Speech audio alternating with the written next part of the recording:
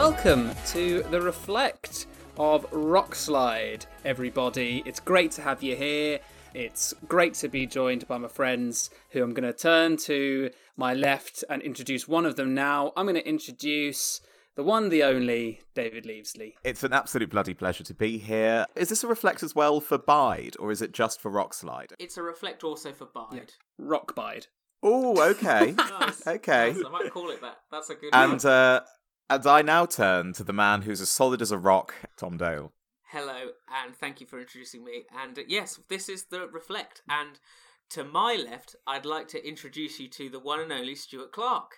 Stu? Stu, mate. Stu, that's your cue. Stu, are you there? Come on. Stuart Clark never misses a cue. cue. Come on. He's Pick never up. missed a Guys. cue, Clark. There was a guy called Stu, but he Wait. died 10 years ago. Oh, no! Oh, jeez. No. Oh, God. Stu's podcasting from beyond the grave. It all makes sense now. Stu is alive. Yeah. Currently, And at the time of recording. If you're listening to this you in are 300 tempted. I'm going to touch years, some wood right now, if you mate. are listening in 300 years and ours is the only piece of media that survived the Great Apocalypse, then I'm going to say that we're all not here. But yes, Stu, apparently he does this thing where he goes on stage and sings sometimes, but for money. Weird. And apparently is needed for a whole week. So I didn't know people still did that. No, I thought that. Yeah, Ali, have you ever heard of that? Never, mate. So Stu is not here and joining us for this Reflect, which he apologises for, but we know none of you will forgive him, and that's all we ask.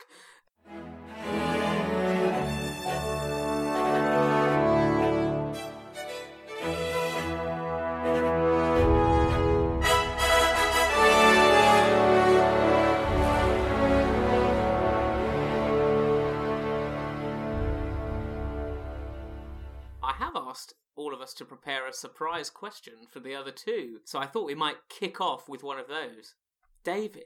Ooh. My question is, lad, Vipen's gym. Like, we know that Vipen is a gym leader, but we don't know anything about what that gym looks like. If you were to get into that gym as Brandy, what are you hoping for from a team? What are you hoping for from aesthetic? What are you hoping for from that gym battle? It's tough to nail her down, isn't it? With a Bouffalon and a Magnezone. You're like, Yeah. what? Actually, what typing is she? Yeah. Is it just rideable Pokemon?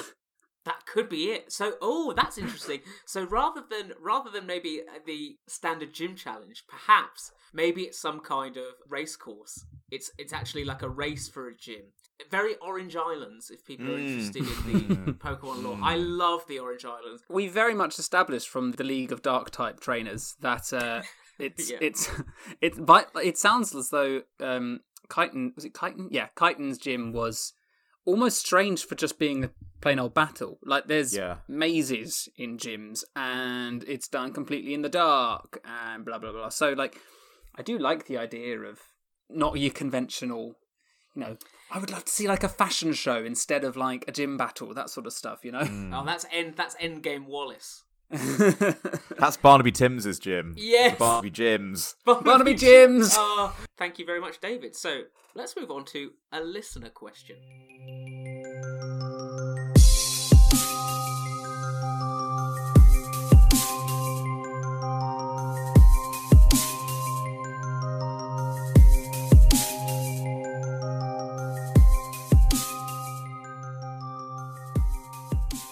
Glaren asks, was the Medicham evolution planned for the first Bidep or second Bidep from the start? And also, a side question, when did Adri catch their Medicham? David, Question on everyone's lips. would you like to answer in Stu's absence regarding the Medicham kind of evolution plan?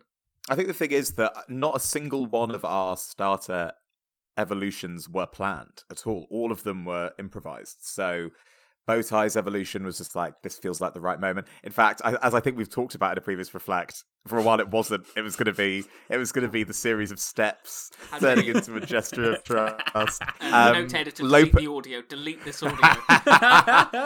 Lopunny was improvised as well because it felt right. And so, yeah, Medicham just happened because, I mean, it happened because at that point Theo was the only one whose starter hadn't evolved. And second of all, it happened because it just felt like the right moment. What was frustrating was that Theo had gone through so much evolution. This is the most pretentious thing I'm going to say, but Theo Theo had gone through so much evolution, but we just hadn't had like a moment for Medicham in a while. We had to kind of semi-manufacture one in the Biodet, but actually that Medicham legit did really well in that fight.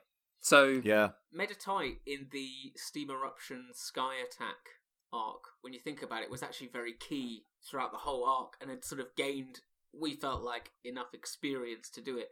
And it wasn't like we'd gone like, oh, we need Meditite to evolve, but I think you become conscious as a group for a while, if both my starter and Ali's starter had evolved, that it was sort of time for Meditite to evolve at some point. And I think Stu sort of thought that the best way to do that would be with a battle with Adri. And we didn't know how the battle with Adri was going to go. David just rolled, really well, and actually, the tactics had come through, so it felt right. Yeah, it definitely, I will say that it felt odd to a degree, because it's like the middle of an episode. It's like technically like a filler arc in so many ways. Like it wasn't like end of a plot line like the other two evolutions were. So to a degree it was truly unexpected, and also was like quite unusual. But actually what was nice is hearing that the audience responded to that scene really well, feeling like that was like a moment. Like it's quite easy to forget when moments feel like moments, because we record so many scenes all the time, particularly over lockdown when we've been doing like an episode a week. So to then have people go, oh, this scene was actually really formative, it's like, oh, so that was the right moment for Meditite to evolve. That felt like a great sort of closing of the loop, a finishing of the hat, as it were. Ali, I throw to you. Where did Adri catch their Medicham? I think Adri specifically sought one out during that month off. Adri went off for a couple of days, was mysteriously vague about it, and stumbled across like an old library or something. But instead of reading the books, Medicham was just punching them. I think to add an addendum to this story is that the Medicham was already owned by the person in the library who didn't really like the Medicham very much. The Medicham sort of worked at the library but didn't really understand the Dewey Decimal System or any form of alphabetizing that was meant to go on at the library. So basically fleeced Adri, and Adri spent so many per diem points to buy the Medicham from the owner of this library, because they just knew it would annoy Theo, which is why Adri doesn't have any money. I'm going to say that now. That's why Adri hasn't left the ship. Like they were desperate to leave, and then spent all their money on this, and then goes, I have buyer's remorse, but it was worth it.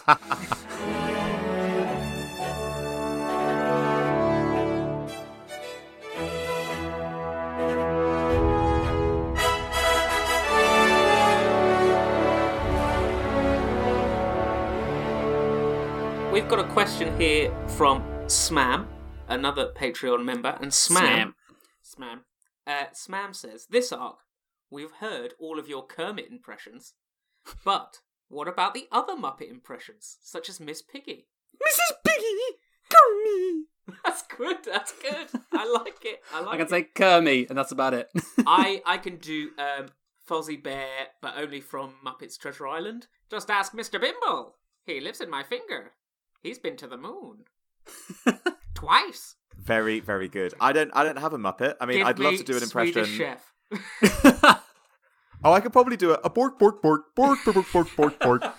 Yeah, I could do a Swedish Chef. That was I could so do a beaker. Good. Beaker. I'd love to do an impression of all of Diana Ross's appearances on The Muppets. I'd love to do an impression of Liza Minnelli's Copacabana, which was, if you haven't seen, is one of the greatest moments in The Muppets history. Now, so that was a sort of silly question. So we're on to a slightly more serious question.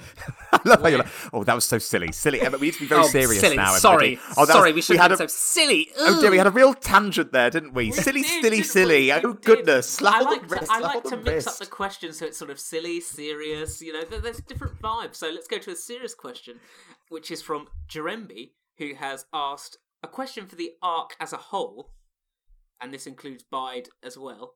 How do you feel the characters have developed as people, and how has the bond between the characters developed? Now, Jeremby asks this question every Reflect, which is very nice of you, Jeremby, because I think it's important for us to look at this question and to sort of ask, because if our characters haven't developed at all, what's the purpose of the arc really? That is basically a filler arc. If nothing changes, if you could cut out an arc and not feel like the characters have changed, then there's probably no point to that arc whatsoever. I think actually this arc for Brandy was the least significant arc for her, probably. Only in that what we've seen for her is more her relationship with Tallahassee Bingeworth and her reliance on him in a way because of her sort of issues now with confidence. And a bit of a spoiler for the next episode, but I will say that kind of makes sense in the next episode. It is a progression, but maybe in a more negative way. Very much like the scree slope we were ascending,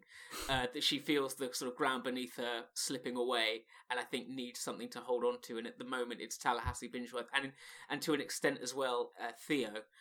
In this arc, certainly, as they were trapped in the car for the majority of the time, and Theo was the one to really resolve the colossal situation. Brandy's big pivot in this season is that Brandy was originally the normie and is now it's part of the supernatural plotline. And so I think that although it's unimportant in some degrees, this was the first one where Brandy had to consider being a character in an abnormal plotline who is otherwise very down to earth. And I think that that's been a really interesting journey that so far I think we will continue to see this season, is like, what does Brandy do when she is confronted with the supernatural? I totally agree. And I do think, again, sorry, this is a bit of a dodge answer to this question, but I think in the next episode that is released, it sort of sums up where Brandy is mentally, from some excellent GMing from Stuart Clark, of course, sort of forcing Brandy to confront, as David was saying, that supernatural element that Brandy now seems to find herself in. But let's go to Theo, who had a bit of a hero moment. Oh my god, yeah. I think actually what was interesting is it felt like Stu, I guess you were sort of mentioning there with your own character, Tom, but I feel like Stu made some really great assessments of Theo this season, and I think those are the moments where Theo has found the most growth, because I think that, you know, season 1 we had Theo learning to be emotionally available, and in season 2 we had Theo kind of settling into their own skin and being able to be competent in public again after sort of a disastrous series of dice rolls in season 1. And then I think in season 3, when we did the Medicham scene, Stu very astutely was like, I want to know more about why the King's Rock is what Theo is after. Like, we know what Theo has done in pursuit of the King's Rock, but why is Theo in pursuit of the King's Rock? And I think a lot of this arc allowed for that to be explored a little bit more, the ideas of like worthlessness and low self-esteem, and how those all feed into their relationships with Adri and with Kanan, and like abandonment issues and wanting to be wanted. And those are all things that we're going to keep seeing throughout the arc in particular. I think over this arc and definitely the next one, I really realised that the parallels between Theo and Brandy and Kenny in a way, because it's very easy to see them as, like, you would never think that Kenny and Theo, for example, are similar at all, but I think inside they are. It's just how they kind of showcase that outwardly is very different. I think it's Abide, in that first couple of episodes of Abide, all three of us had moments where our characters talked about feeling like they weren't enough. And I remember that during that episode, we had that moment where we were like, are all of our characters motivated by the same thing, even though they're very different people? And I think actually that's like a very prudent point, because fundamentally, a lot of people are motivated by actually a very small amount of mental health issues or deficits or neuroses or psychosis. A lot of different people are actually doing very different things because they all feel worthless. And I think that it's interesting to have a podcast in which 3 very different people have done very different things because of the same stimuli. I think the other big thing about Theo, which again was a Stu moment, was when we were doing the Slowpoke colossal stampede moment, is that Stu, in that moment, in the discussion around it, figuring out what we were going to do, Stu said very accurately that he felt like Theo had been relying too much on like supernature as a solution to problems. In that situation, Stu went, no, I want Theo to use their brain. Theo is intelligent. Where is Theo's intellect and knowledge of environment and knowledge of Pokemon going to come into this? I think that is a big journey for Theo, is Theo realizing that you can be inspired by your environment, as they probably were when they taught battling at the church tower. And they can be impulsive, but it doesn't have to mean that you punch a wall, and it doesn't have to mean that you will-o-wisp everything that you see. I think over this season, Theo gets better at being intuitive, but also being intelligent at the same time. Now, Ali, onto Kenny, who, you know, traversed time in this series, in this arc, also met the person responsible for the big incident at the stadium.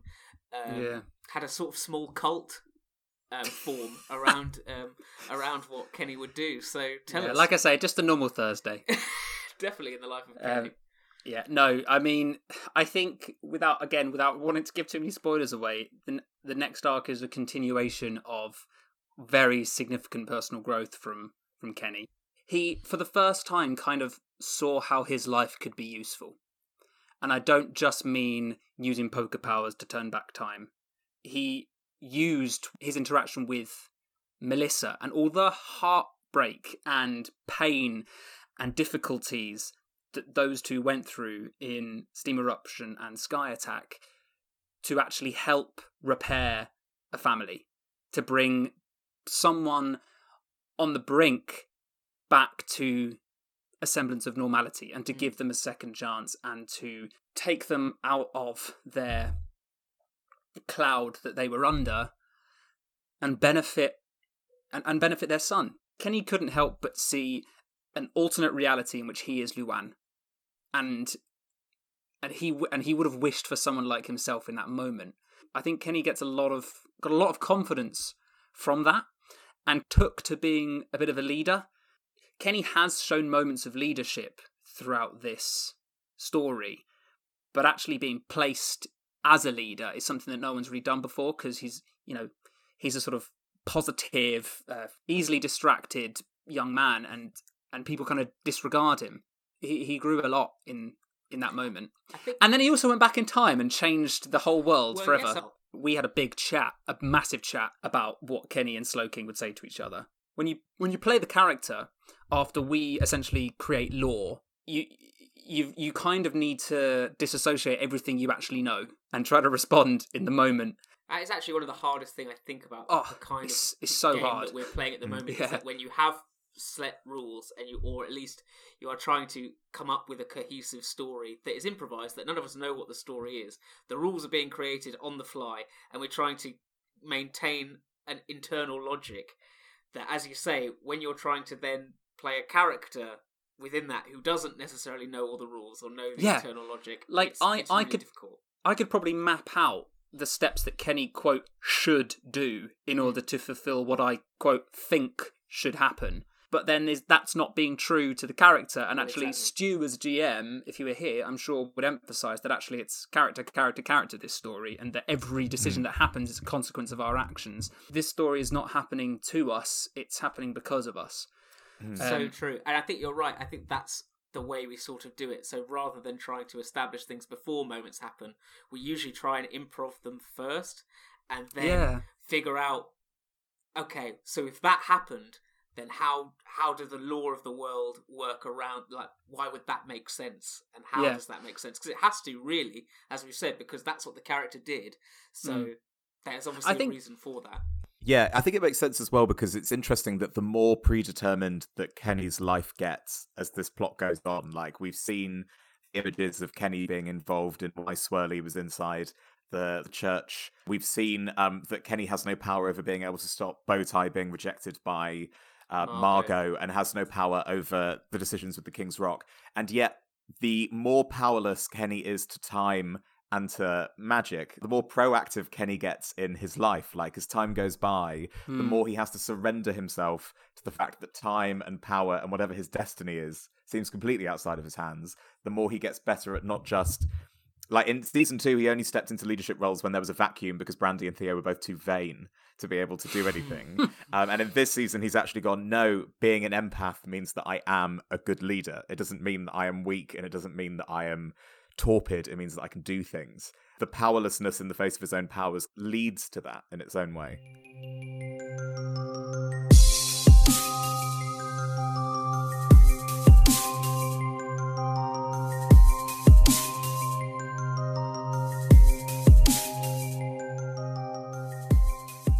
Combine a couple of questions here.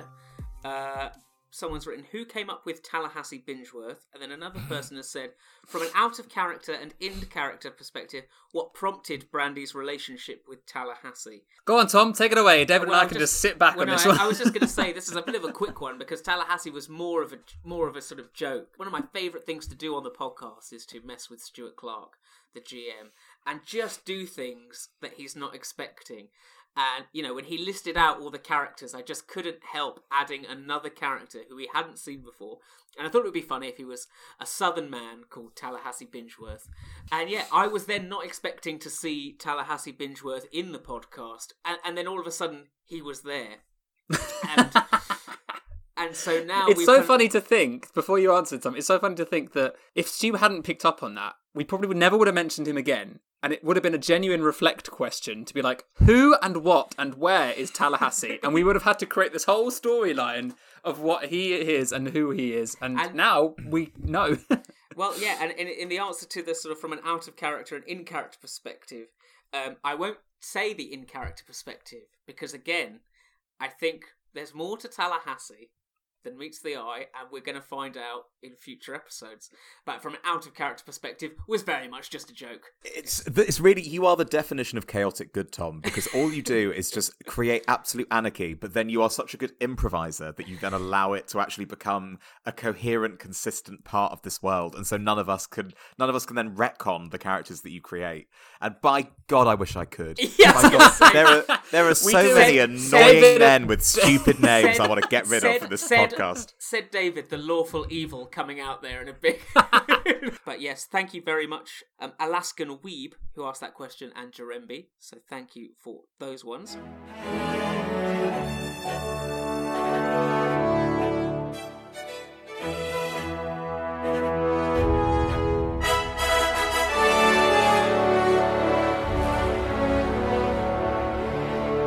Ali, do you have a surprise question for the group? Oh, I do. I want to give the listeners a little peek behind the curtain, if you will, and reveal that we actually re-recorded quite a pivotal scene. Can the audience guess? In your heads, audience, think about a scene that you've listened to and try and guess in your head which scene that is. Okay. You've all got it right. Very good. Well done. Well done. Now, so we re-recorded the scene between Luann, Rodri, and Kenny in the last episode. Rockslide 5. I don't think that the first recording that we did was necessarily bad, but I did have an issue with it when we recorded it, and I just thought, you know what, I'll go with it. It's a Yes and podcast. But remembering the first one and having listened to the new episode again, what are your guys' thoughts on the re-recorded scene and the benefits of the first one in comparison to the second one and vice versa? David, would you like me to take this one? Please, I beg of you. David remembers the real question I have here. The real question I have here is Rockslide, Have I Left It Out? Is it? Okay, well, I'm just going to give context to David and to the audience. The original scene that you've not heard, but David has heard, basically involved Luann losing her powers, effectively, and Kenny was cured her. And that was what she needed in order for her relationship with Rodri to grow again and to heal again.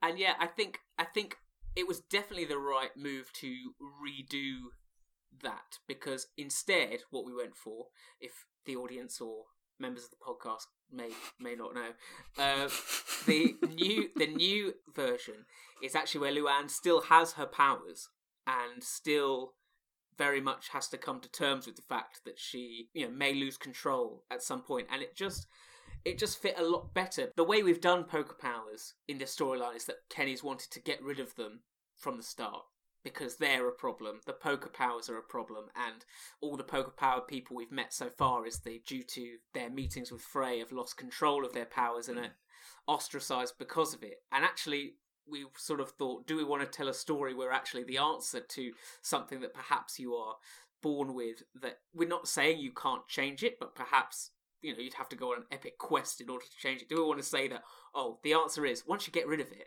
actually you can have a great family life, and once you're cured of that, then it all works out. And we just thought, I'm not sure that's the story we want to tell. Or, as Ali quite rightly pointed out, it's not really the journey that Kenny's on. As we've said, Kenny is learning to use their powers in a way more so than just time travel or losing control and burning people accidentally. It's more about the empathy that comes with the powers and using your powers as a way to relate to other people. Listening to the original version of that scene, you're right, it doesn't make sense, and it'd be interesting to hear Stu's opinion of the scene and what he thought about with the original version, introducing the idea that Luann had lost her powers, and I would assume that was to do with maybe adding another facet to Kenny's power in a way. I think that was the motivation behind it, was that it made Kenny a bit more powerful.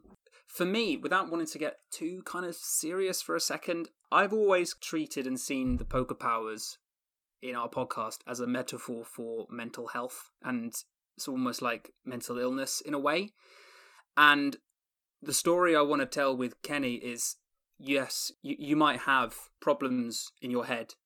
You might have, things that you have to deal with mentally for your whole life, but that doesn't define you, and that it can lead to amazing, wonderful things, and you can be stronger because of it.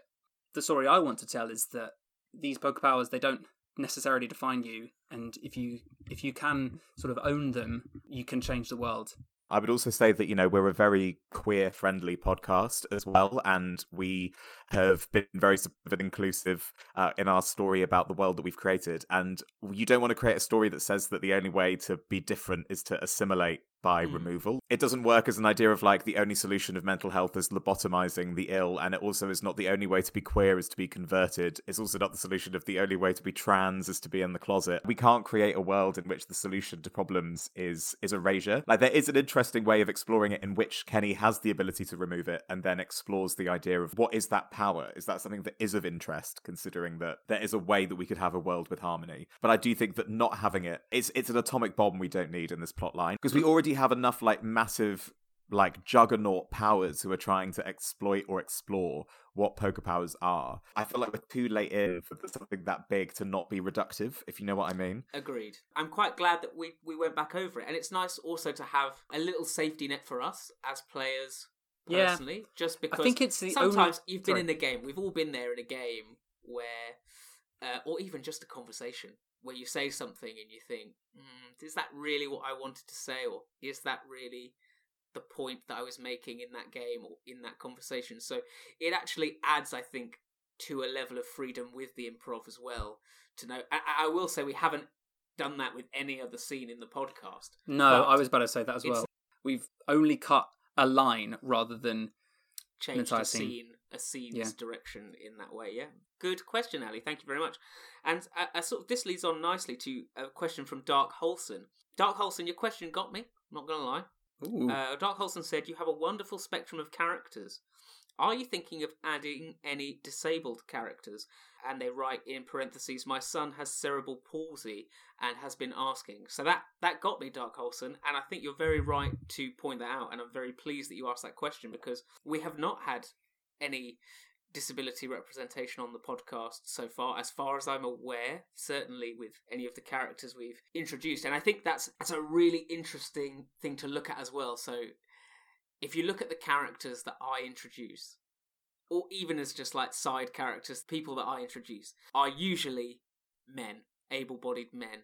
And I think that just comes with a level of privilege that we're at, that it's just the kind of go-to where I'm like, oh, that's relatable to me, and therefore that's the character I'm going to go with some quite slight personality quirks here and there. But I think you're right, Dark Holson, and I think we can all commit to, certainly into season 4, to trying to think more about when we introduce new characters, are they able-bodied? Do they have some form of disability or neurodivergent in some way?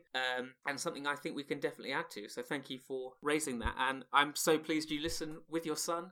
I think it's a really good point, and we absolutely should create more characters that are both neurodivergent and differently abled into this podcast. I want to go away and do more reading before I bring those characters in myself, because I think that I often, as you said, Tom, like you bring in a lot of cisgender able-bodied men, and I also bring in a lot of queers all the time, because I'm like, that is the different experience that I can bring into this podcast. Like that is the varied experience I can bring in.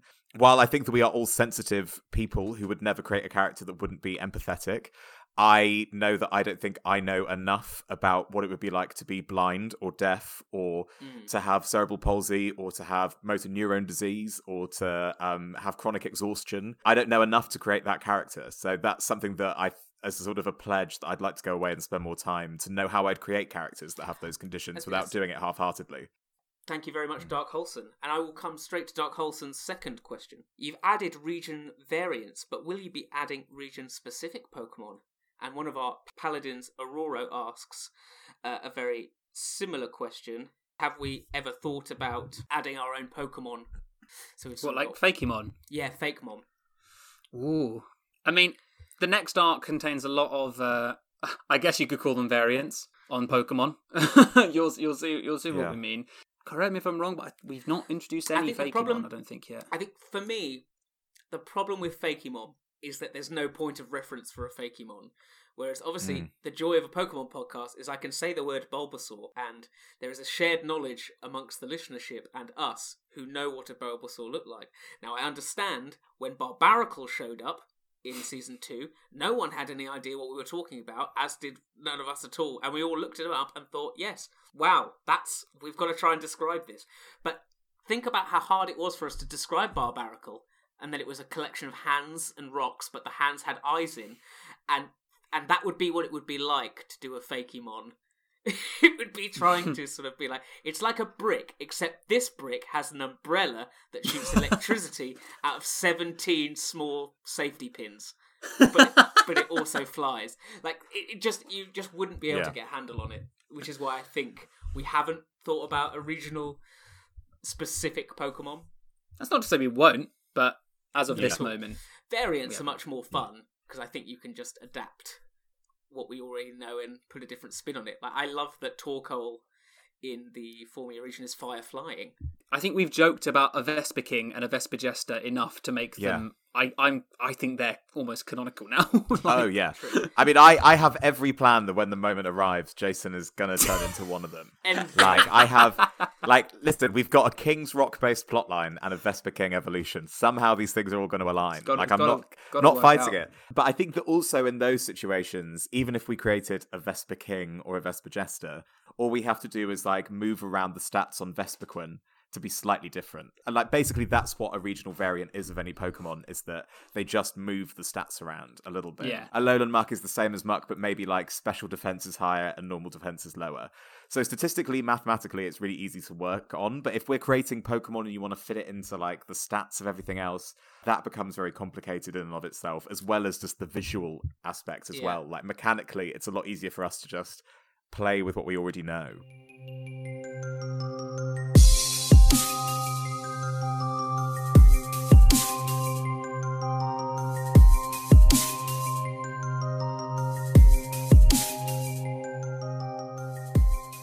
Alright, some quick fire ones for you. This one's going straight to Ali. Smam asks, bow ties or regular ties? Obviously bow ties. Come on. David? I really love a regular tie. I'm so sorry, Ali. I just love a regular tie. I'm going to side with David. I'm sorry. The thing I like about regular ties is that they can be thin. You can have a short, fat one. They come in multiple... Like a bow tie, you just have a small or big bow tie. Don't get me wrong. You'll never see me wearing a bow tie, but I have to say bow tie. You do have to say... Contractually, you have to say bow tie. Yeah. Glarin asks, do you ever think you'll invite a guest to a podcast episode? Oh, I'd love to. It would have to be a special. It would definitely have to be a special one. There's no way. I mean, we're so far ahead of the released episodes that if we ever wanted someone in canonically, they'd either have to know nothing about the podcast, or we'd have to give them some form of cheat sheet. We'd have to just tell them everything and ruin it. And I think the thing as well about guests is always scheduling. In that, as you can tell, four people is hard to get schedules to combine anyway. So I almost think a guest might, as Ali said, being in a special, but it may not be a special with 5 people in it. It might be just 2 of us and 2 guests, or 3 of us and 1 guest, or Stu GMing for 3 totally new people. You know, that's actually where Stu is tonight. He's actually GMing a spin-off with 3 new guests. 3 new guests. He's actually doing a full reboot. Actually, we're at that point now where he's just rebooting Critical Ditto. Next question. I'll answer this question from Carrie. It's a paladin question, and Carrie writes, this is very specific, but when you did the intro with the terrible accents, was that planned to match with my inconsistent accent, or was it just perfect serendipity? So Carrie did a previously on Critical Ditto, as they are a Pokemon champion, and did it with a Irish accent, or attempted Irish accent, and that was just pure serendipity, Carrie. Yeah, that's just how it happened. You put the previously in that week, and that was the week where we did that intro, because I'm going to tell you now, we did that intro maybe a year ago. Alex, you have a lovely question here about the Everburn tree and whether that was all part of Stu's plan or whether he crafted it into the story on the fly, and he's not here to answer it. So we could probably guess that. I can only imagine it would have been relevant, but I don't know if he specifically intended it to be as relevant as it is. Yeah, I get the sense that Stu thought, ooh, there's a cool tree that's always on fire as a nice landmark to sort of, rather than just us in a forest, just thought that might be a cool way to do it, and it might be a good way for Kenny to speak with Frey because there's a poker power affinity to this tree. But then I imagine the time travel situation and how the tree came into being was sort of then crafted later on. I mean, there's surely no way Stu could have mind-gamed me into making Gratuitous Candle attack Kenny with a flame at just the right moment that Kenny disappeared into the future. Like, surely, right?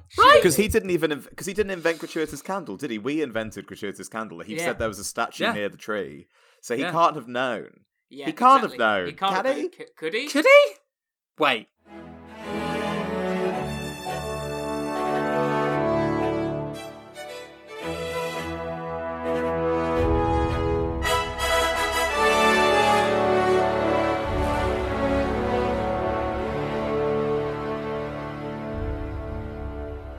Okay, time for my surprise question. David and Ali, I would like you to tell me, what is your favourite thing about Stu's GMing style? Or what you think Stu is very good at as a GM? Ooh. Blank stares. Sorry, Stu. There's... I think my favourite thing about Stu is that I am somebody who is always incredibly nervous about thrusting more lore or like a big sea change into the episodes. I haven't really done tabletop RPGs before this, so this is like a first time with it. So I'm always really nervous that what I'm going to do is too much. But either Stu accepts it and works with it and makes it into something brilliant, or he's very good at being able to explain why it wouldn't work. Like I never feel afraid because of the three of you that my idea might be bad. I simply feel bad because of how much I love narrative that an idea might be bad. Yeah. So I really respect his ability to always yes and, but also to no but when it comes to really big, ludicrous set pieces. I think he's just a brilliant improver. He like really is, and he's so good at staying in character when he needs to, either for a comedic or pathos effect. He's incredibly good at identifying our good ideas. Like, I listen to quite a lot of D&D podcasts, and I love D&D, but it almost always to me feels like it's one person's story and other people respond to it. And while Stu writes the vignettes and will have some specific characters in mind, actually so many things of our story have not been his idea. He's just gone with our good ideas. I don't think even like the whole Mind Palace thing was an original idea. The whole Rockslide arc, the whole Foul Play arc just organically came out of stuff that happened. Whereas I think some GMs might have wrapped it up to get to where they'd already planned. And it's terrifying. I mean, we've all done one-shots now.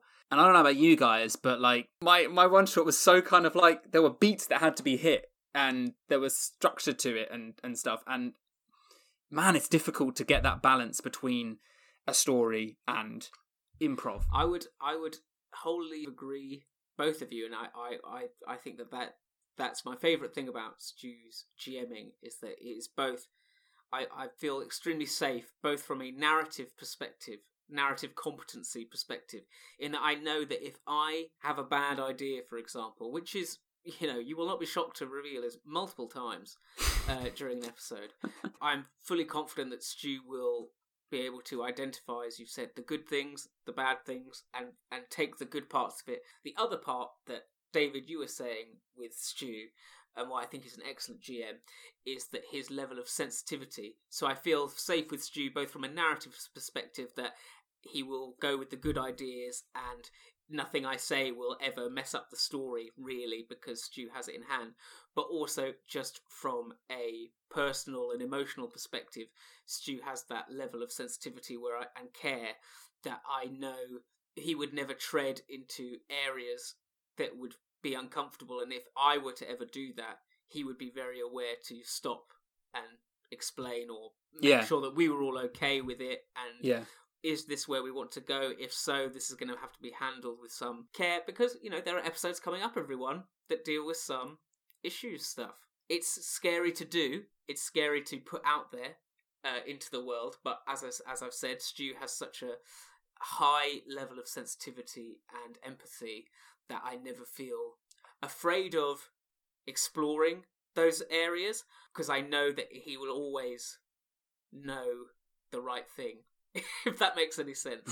But yeah, I'm sure. It's really interesting that, like, when we started, we created that red card system so that all of us have like a veto if we think that something is like the wrong, like if we're going into the wrong waters, if the territory is weird, or like we're being un-PC, etc.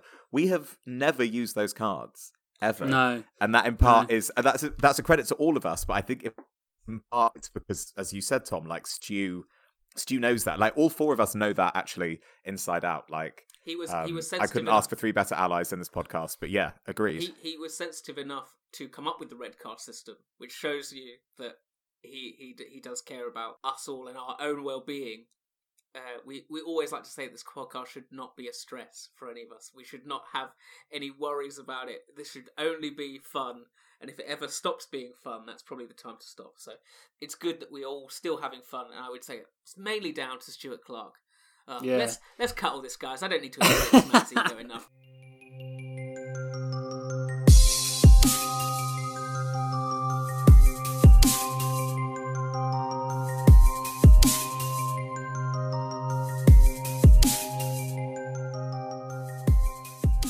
Jeremby, the patron, asks, what went/is going through Theo's head after their conversation with Adri in Bide 2? As a whole, with everything they said, but especially when Adri told them that the only one who could tell them that they were worth something was themselves. Also, did they think/are they thinking about the fact that them being evasive and closed off was what caused Adri to drift apart from them and no longer be their friend, causing how their relationship is now? Jeremby, you love Adri Vermansk. I know that for a huge fact, and it's clear in this question. David, I hand over to you to explain Theo's thought process, the relationship with Adri Vermansk, and give Jeremby some form of closure. But let's start with part 2 first. The subject of how Theo was as an adolescent growing up is going to become an issue that we learn about in this podcast going forward. And even if it's not necessarily about Adri directly, what you're about to learn is a lot of stuff about how Theo reckons with what Adri said. It's going to come up. You're going to learn some stuff. There may be some trombones. That's all I've got to say on that one. On part 1, I guess it's annoying for Theo in that situation because the conversation left them with no closure. It left them with absolutely nothing. They won a battle and it absolutely solved nothing. Theo actually left more frustrated after that. But I think this season will give us more calm for Theo after that realization. I think there are a lot of moments that are going to come up that explore that Theo's idea of being detached from things is not feasible or possible anymore. But yeah, I think that is the big thing for Theo and for a lot of people who are like Theo, is that being told that the only way to fix yourself when you are maybe chronically a fixer is to fix yourself. It's like a really complicated thing to unweave, and I don't think that they fix that out in a day or a month. I think that's going to be something that even our podcast ends, if Theo's still alive, that Theo's going to have to work on. Like, I don't think that any of our characters' psychoses are going to be solved by the end of this podcast. No, I love that. Thank you for answering that, David. And a quick fire question here from Pokemon Crossroads. Does Bunnelby do counselling for the whole group? And what are their rates? I would imagine they do counselling for the whole group. The whole group needs it. I think we've mentioned before that Theo had booked out Dr. Bunnelby for a long, multiple days. Brandy certainly confides in Dr. Bunnelby, and Kenny has had an on-screen session with Dr. Bunnelby as well. Yeah, exactly. So I do think Dr. Bunnelby is setting up a practice. Really, I imagine when the ship is parked and has been parked over the month, certainly in the Bide section, Dr. Bunnelby has sort of attracted a bit of a following as a sort of roving psychiatrist or therapist, and is in terms of their rates, I wouldn't even want to get into. I think the crew have a discount rate, but I think it is high. I like the idea that Bunnelby did it for free for a long time, and then Snorleone taught Bunnelby what money is. Because Bunnelby has no concept of profit. And then Snorleone was like, I think actually, like, Snorleone has an 80-20 split with Bunnelby as Bunnelby's manager. So Snorleone is profiteering hugely off becoming a member of the psychiatric scene.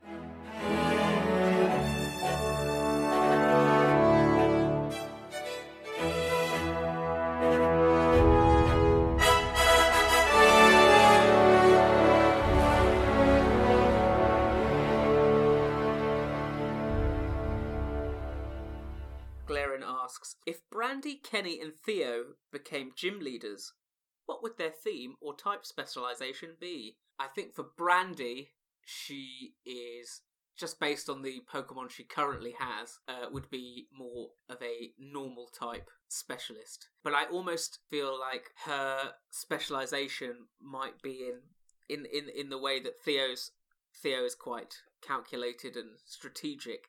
I almost think maybe Brandy's more in tune with a fighting gym in that way, where it's quite aggressive. It's a very aggressive gym, so you're thinking fighting, normal and fire types, like quite in your face, less on strategy, more on willpower. Well, how about you guys? What are Kenny and Theo's? I'm leaning towards, like, in terms of type similarities with Kenny, Ghost, and dare I say it, Kenny might join the Legion of Dark Trainers. Oh my goodness, what a get for the Legion of Dark types. A player character for the Dark Council. I'd just, again, going by his team, like, when Dartrix evolves, I'd have 2 Dark types, 2 Ghost types. But I also, the thing with Kenny is that I've done mainly for jokes, but a lot of, like, the more sort of ferocious looking Pokemon, like Spiritomb and Gyarados, he keeps referring to them as super cute and adorable. The gym would have to be subverted in some way, and I think he'd give a room to each of his Pokemon team and, like, let them decide what the challenge is. Gyarados would be an art class. Dartrix would make you perform a musical theatre number or something. David? I think we've established there's a gym in the Conclave. We've mentioned that there is a gym there. I think for ages, Theo would have been, like, dreaming of becoming the next gym leader of that. Now that they're excommunicated, I don't think that's necessarily the aim.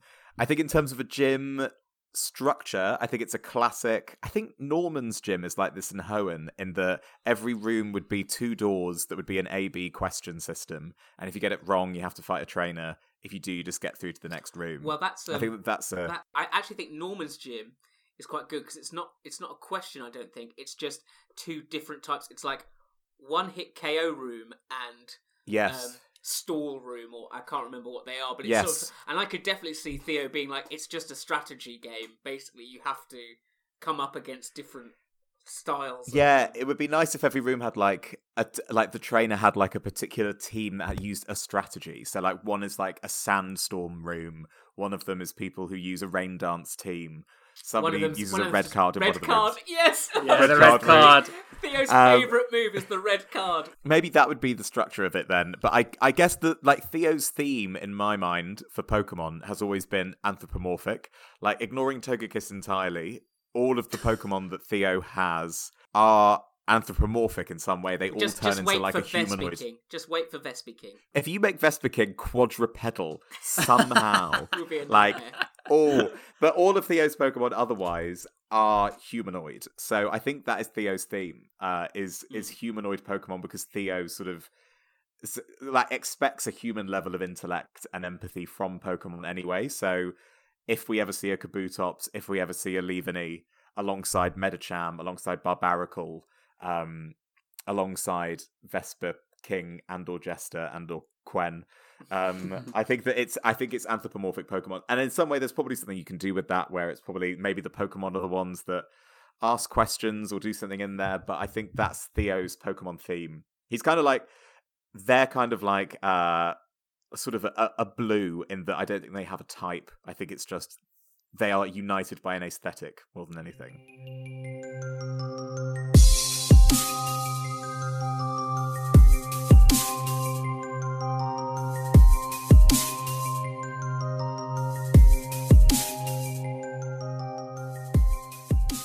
quick one as well, very quick fire from Aurora. What legendary Pokemon do you wish or think would be perfect for the Surfloatsals? Not the Slurfloatsals, the Surfloatsals. Individually? Just as in us as a group, if we were to get one legendary Pokemon, let's put it at that rather than all of us. I would say Togekiss at this point is bordering on legendary. The lore going on with Togekiss. Right. Only that they're so mysterious. Their Pokeball is a box, David. There's nothing more legendary than that. An ancient box. You know what's more legendary than that? Owning a legendary. One for the whole group is tough. Yeah, I think it's better to go individually. Yeah. Well, I think I know what I'd choose for Kenny, but I don't know one that would symbolise the sort of chaos of the group. Maybe like Giratina or something. I quite like the idea of Kenny's legendary being a shaman because it's grassy, but also like it's about spreading joy. I feel like Theo would either go for a Meloetta or a Magiana, something humanoid again. I think there's something about the Steel Fairy that I quite like. There's something quite sort of steampunk that I think Theo has always leaned into a little bit. For Brandy, it's quite tough because I really don't think she deserves a legendary or should get a legendary. I think that would be very dangerous for the Pokemon realm. Of all of them that are owned, though, I think if Meltan were to evolve, that's probably the closest we've got. That's true, actually. Yeah. That is the most sort of pseudo. I mean, definitely in terms of base power, it's the highest of any of them. Melmetal. I'd love to see you with a Keldeo. I think that would be really fun I was looking for at Brandy. Keldeo. I think Keldeo is almost too good for Brandy. I wonder if Brandy should get something really silly that just annoys her.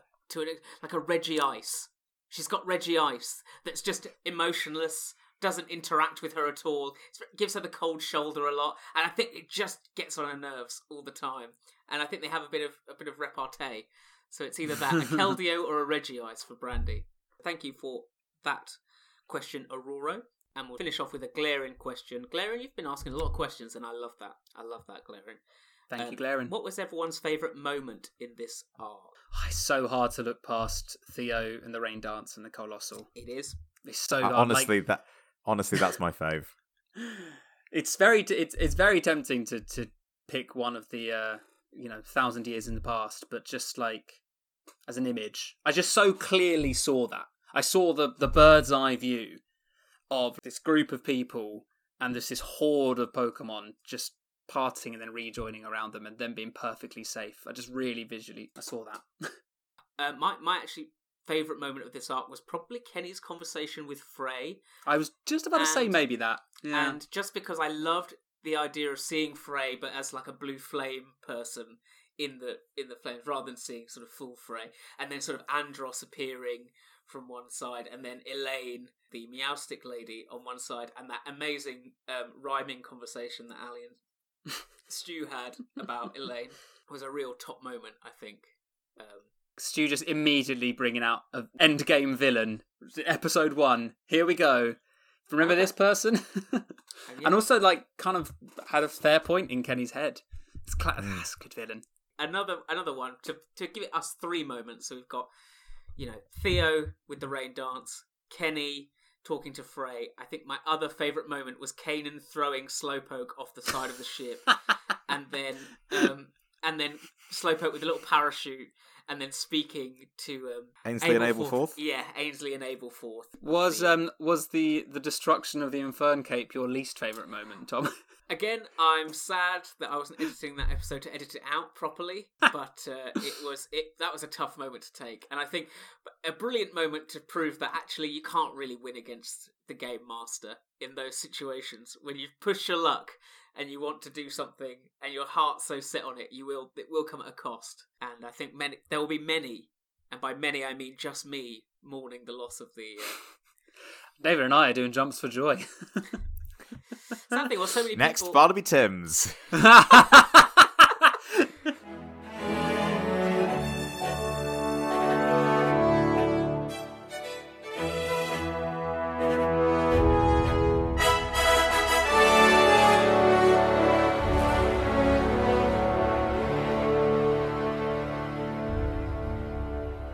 thank you for sticking with us.